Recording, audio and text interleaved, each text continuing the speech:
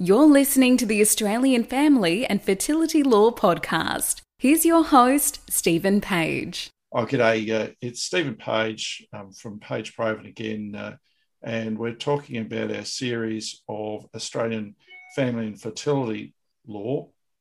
And in today's podcast, I have the joy of talking to Richard. The joy. And Richard Westerby, as you'll quickly discover, is English. And one of the puzzles is an obvious one, which is he's English, but somehow he works for San Diego Fertility Center, which is evidently based in California. It's nowhere near England.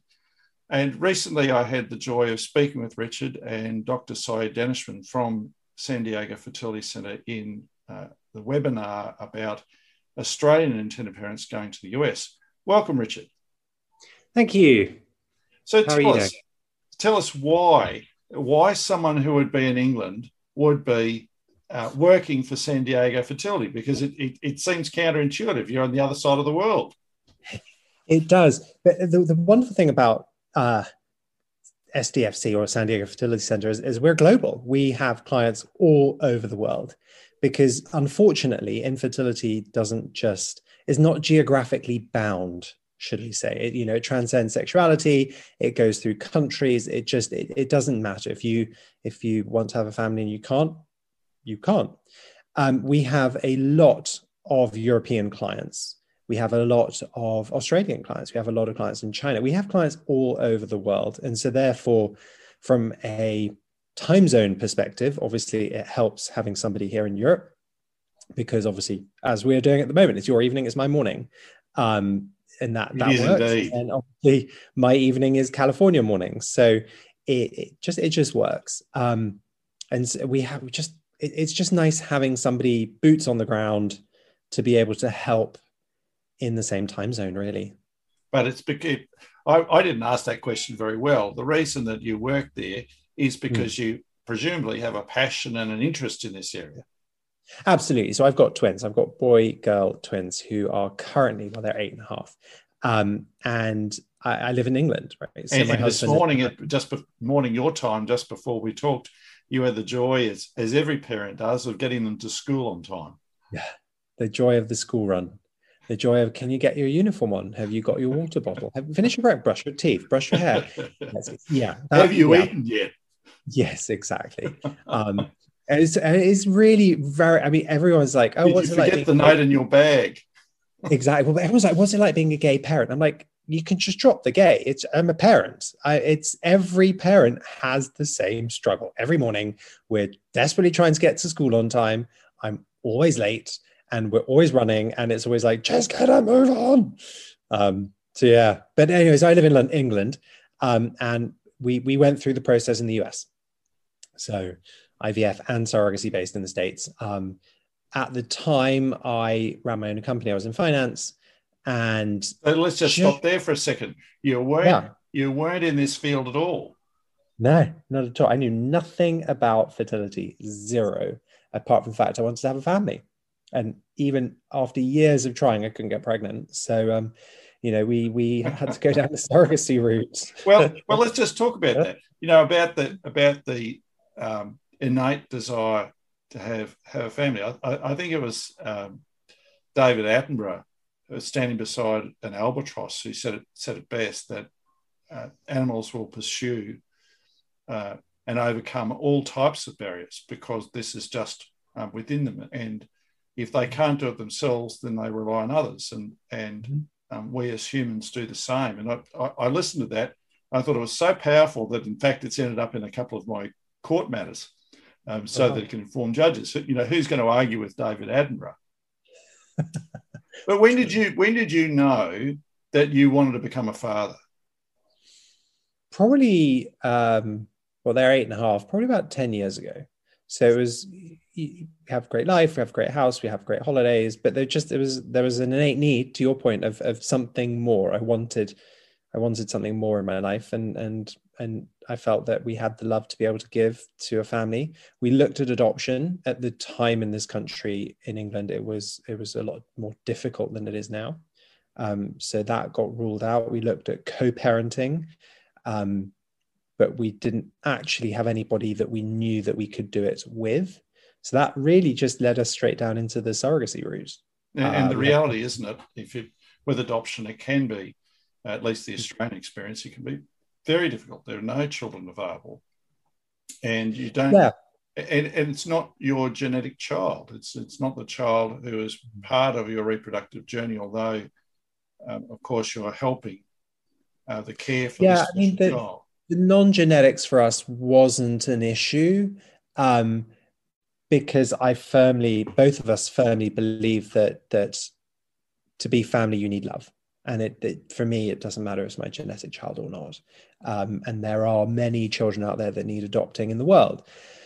But international adoption was hard. Adoption in this country was hard. It was not an easy route, and it was a circuitous. It would probably take us about 2 to 3 years, if not longer, to end up with a child who'd probably been in care for 2 to 3 years. So that just it didn't fit for us. And so co-parenting has, aside from the fact that there wasn't anyone immediately available, it has risks. It has big risks that it can go wrong big time. It can. We luckily, again, so we know a number of people who co-parent and it works well. We also know some people where it hasn't worked so well, and there's the legal implications around it. We wouldn't necessarily both of us be parents. We didn't have anybody either, so that was ruled out pretty quickly anyway.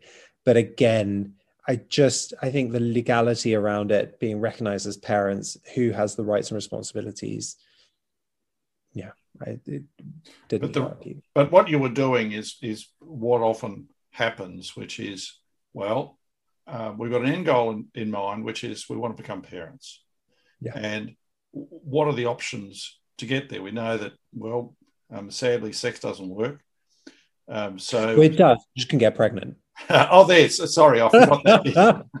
But we don't get there, and so we look at what are the other options to become parents. And you were going through the list, and it really narrowed down to that of surrogacy, which was something you didn't know anything about. Really didn't. So we had some friends in the States who had done it. Bear in mind, this was 10 years ago, when now there's information left, right, and center. And the problem now is trying to figure out from all the information how to assimilate it in a way that works for you, right? Hence my job, in fact.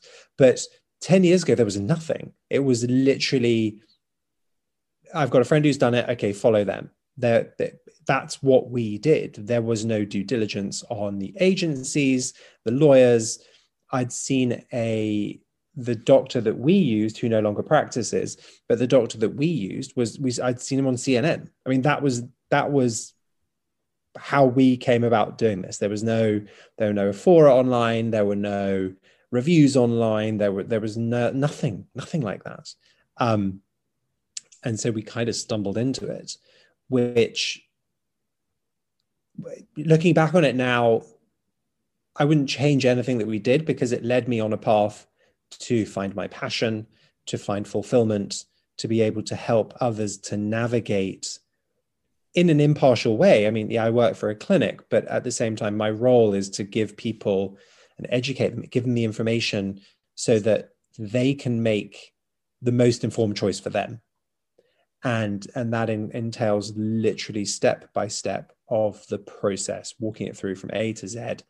And I wrote a book on it as well. So which always sounds so, I don't know, pretentious, but go on, let's say the book. Yeah. Well, what's the name? Tell everyone the name of your book. Oh, it is what it says on the tin. It's Our Journey, One Couple's Guide to US Surrogacy. I mean, you can't mistake what it's about. Should really call it the Dummy's Guide to Surrogacy.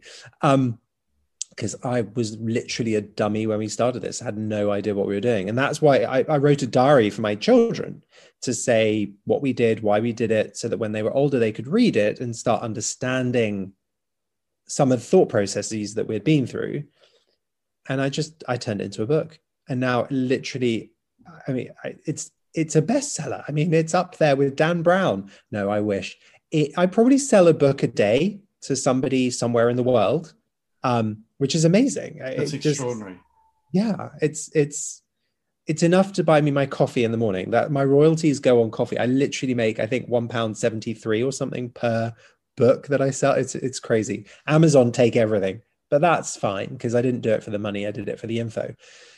But that propelled me into public speaking. That propelled me onto, talking on stage about our journey, what we did, why we did it. And then I came across Dr. Danjman, so Saeed, who you have interviewed at a conference. And he was like, I think this is the information you're giving to people is amazing. I would love you to come and work for us. And I said, no. So I don't want to do that. I want to help people impartially. I'm going to end up back in finance. That's what I did. That was what I did.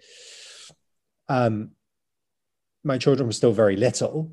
And about 6 months later, he's like, come and work for me. And I was like, well, okay, I will only come and work for you if I can be impartial. If people don't want to work with your clinic, then they don't want to work with your clinic. He was like, that's why I want you, because I want you to be impartial. And that was 7 years ago. Wow. And I was just thinking that, a couple of things that came up from what you were saying. Every surrogacy journey is different. Mm. And that was driven home to me when I went, my husband and I went through surrogacy because, I've given advice to countless intended parents, and I actually counted the numbers recently, which is rather scary. It made me feel very old. But one of the things that struck me was there were things that happened in our journey that I didn't expect. We had a miscarriage. We had difficulties with our surrogate in terms of medicine. We had difficulties with our egg donor in terms of medicine. They had to be overcome. Then we had a miscarriage. Then we had an ectopic pregnancy. And then at the end of the day, well, not even the end of the day, but when our child was born, she almost died during childbirth. So I've had 3 children now, 2 of whom have almost died during childbirth, which is scary. You just don't expect to get there. Mm. And then when we had to go for the order from the court, because in this part of the world, it's post-birth process, there was great uncertainty about who would be recognised on the birth certificate in the first place. The law was uncertain. And at which point I thought, from an academic point of view, it's great having a test case, except when it's your own. Exactly. Because it was our own matter. And I didn't expect, after having done it for so many years, practice in this area so many years, to be in the same boat. I know.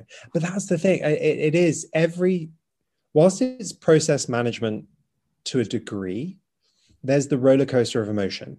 Every single person, irrespective of the journey that they're on, it's going to be different because we react differently to different things. And to your point, there's biology involved. So no matter how amazing the team is, no matter how amazing, we can't stop an ectopic pregnancy. We can't stop a miscarriage. We can't, it's brutal, right? And so a lot of our heterosexual couples that I talk to have been through infertility, right? They are petrified from start to finish that they're not going to get pregnant. They're going to have a miscarriage. They're going to have a stillborn. They're going to have problems, which is totally understandable. And so there's a part of this process that needs to be managed. And that's where the team around you needs to be gold plated, because when it goes right, it goes right. It's fantastic. You're like, la, la, la, oh, we've got a baby. It's amazing. But it's when it goes wrong. Not everyone has as difficult a surrogacy journey as I had. Not by any. No, but it's when it goes wrong. Thankfully. Yeah, it's when it goes wrong that the team around you steps up. Yeah. Because that's when it's like, okay, what has happened? How do we solve this? How do we fix this? How do we get you over this hurdle? How do we move you through to the next stage? Because there's an emotional level that you need to get through, and then there's a physical level as well. And that from what you and I live, we do this day in, day out, and then all of a sudden, to your point, you're in it and you're like, that's not expected. Well, I remember what I was thinking of. I think when the miscarriage happened, I thought, there's a kick in the guts, and this is terrible. But what do we do? Well, the doctor said, 90% of the time it's not the surrogate, And a surrogate, of course, said, well, I feel like I've let everyone down. That's the common reaction. Yeah. It's the genetic material. And you go, yes, the next embryo might be a dud too. Yeah. And well, let's go onwards and upwards. Right. But I was actually having this conversation yesterday with an agency where we've had a client who's had 2 miscarriages at 15 weeks. And so whilst there's an emotional toll on us as the intended parents, the surrogate feels like she's let everybody down. So there's an emotional toll for her. But there's also a massive financial implication because you've already had, in their case, they've had 30 weeks worth of payments to the surrogates. They've had 2 frozen embryo transfers. They've had legal. I mean, it's a kick in the guts on every level. Oh, every level. Yeah. And the doctor, I remember the doctor saying, well, all that advice, and they said, let's give it a go again. And so you give it a go again, and then you stand out the front of the counter at the clinic, and they'll say, I remember that the lovely woman on the other side of the counter said, oh, that's $3,000, thanks. And you immediately think, oh, you shrivel up inside, and you think, have I got that on my credit card? Yeah. I hope yes. Oh, it didn't bounce. It's great to know. I know. Well, yeah, exactly. And that's at the end of the day, this is business, right? Across the board. And I think one of the things that a lot of people that I talk to understand, it's for profit, but you can be for profit and you can also not have your eyes ripped out. And I think a lot of people want to know that the team around them are open, honest, and transparent about the fees, how it works, what needs to be paid, and when. Absolutely. Because that's key, right? You can start this process with some people and know to the penny what you're spending, and then you can start it with others, and it just keeps on going. And you're like, wow, that's an unexpected bill of X or Y or Z. And yeah, so piece of advice, make sure you understand exactly what payments need to be made and when. One of the things you said before was with heterosexual couples that sometimes they've been through an extraordinary level of pain ahead of time. And I don't know whether you know, but I've been there, done that, having suffered infertility myself. But certainly what I've seen sometimes has been couples micromanaging surrogates. Mm-hmm. And I haven't seen that anywhere near as common amongst gay couples because, of course, this is option A, isn't it? Journey. This is the only option, isn't it? Well, I might have micromanaged. So Angela, who's our surrogate, is an amazing human being, and we're still in touch, and she's part of our family and always will be. And I remember our obstetrician gynecologist, who was a friend of ours, emailing me and saying, Richard, she's been pregnant before, you need to stop.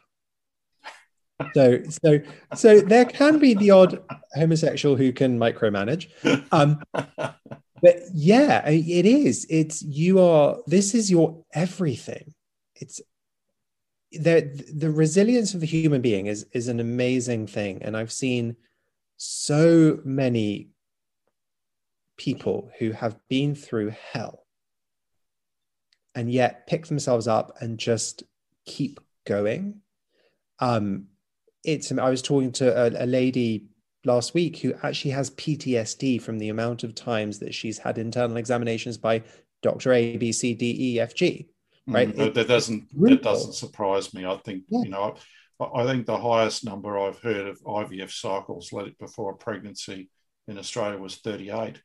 And I thought, here is this couple who have endured the roller coaster of hope and then crashing down the other side, and to do that 38 times, they must have just been roadkill. Yeah. I just can't imagine what damage there would have been to their relationship, to their sense of self-esteem, and why there wasn't some discussion about, and there may have been, I don't know, but 38 times would say to me there hadn't been adequate discussion about alternatives such as egg donation and surrogacy. Correct. And we place a lot of emphasis on mental health. And so anybody who's going through our process must talk to a psychologist about support, how the process is working, what they need to do, what they need to think, impact on the relationship. I mean, there's a massive emphasis on that, because to us, it's not only physical health, it's mental health as well, and emotional health. But we've got 5 doctors at the clinic, and I always remember one of them, Dr. Friedman, sitting and talking to me. We'd just finished a conversation where a couple had had a 7-year-old die from a brain tumor, and they wanted to go through IVF. I mean, she and I at this time both had 7-year-olds. We were both in tears. Obviously not during the conversation with the intended parents, because you need to help them through it, right? But the minute that conversation was over, we were like, this could be us. And we were bawling for one, basically. And she said that these intended parents now need to grieve, and they also need to grieve for the child that they had and the child that they're not going to have. And that really struck me, because a lot of people, in a heteronormative world, going to get married. Like my daughter in the car today, we started talking about periods, because she's now 8 and it's going to happen. And she was like, well, what does it mean? And how? And I was like, well, it's a way that we know that you can start to get pregnant. And all of a sudden, in my head, I was like, wow, all of a sudden I'm planting in her mind that she's going to get older, she's going to have a baby. It's like, why is that at age 8 something that we need to be talking about? And then we do anyway. But you were saying before about the intent to become a parent that you realised about 10 years ago or so. I knew when I was about 4 or 5. It was just part of me. And it's part of you, exactly. It's part of me. I knew forever, and it wasn't because my parents said, thou shalt go out and have a child and we'll become grandparents and give the child back. Right. None of that. It was just, I knew that was me. It was just intrinsic. Yeah. And so you get to 28, 30, 32, 35, whenever, and you struggle, you've got to work through that grief that you're never going to have the child that you've grown up thinking you're going to have. And how do you do it? And it happens a lot with egg donation when a woman, for whatever reason, can't use her own eggs. There's a massive process to go through to get to the point of, okay, I can go down the egg donor route. And Dr. Friedman said, the grief of the child she's not going to have. It really impactful. And I think that again comes into that whole mental health aspect of it. We deal with infertility day in, day out. And it's very easy just to forget the human element of this and to understand that that's huge. So you were saying before that compared to when you went through your surrogacy journey, where there was virtually no information, now there is a plethora of information. There is so much information. It's information overload. Rich Vaughan, who I interviewed recently in this podcast, said there were hundreds of US surrogacy agencies. And what that's said to me reminded me of the old statement, apparently, that if you have a box of chocolates in front of you and you've got a dozen, it's easy to choose, but you start ramping those numbers up. How is it possible to choose? So what are your words of wisdom? If someone's starting out on a journey today, what should they be looking out for? So, I mean, you've got a really valid point. Surrogacy, and there's a move to try to self-regulate within the surrogacy agency world, and it's happening now, and I've seen it. A friend of mine, Jennifer's pushing that forward. Surrogacy agencies are unregulated. Clinics are, lawyers are, but agencies aren't.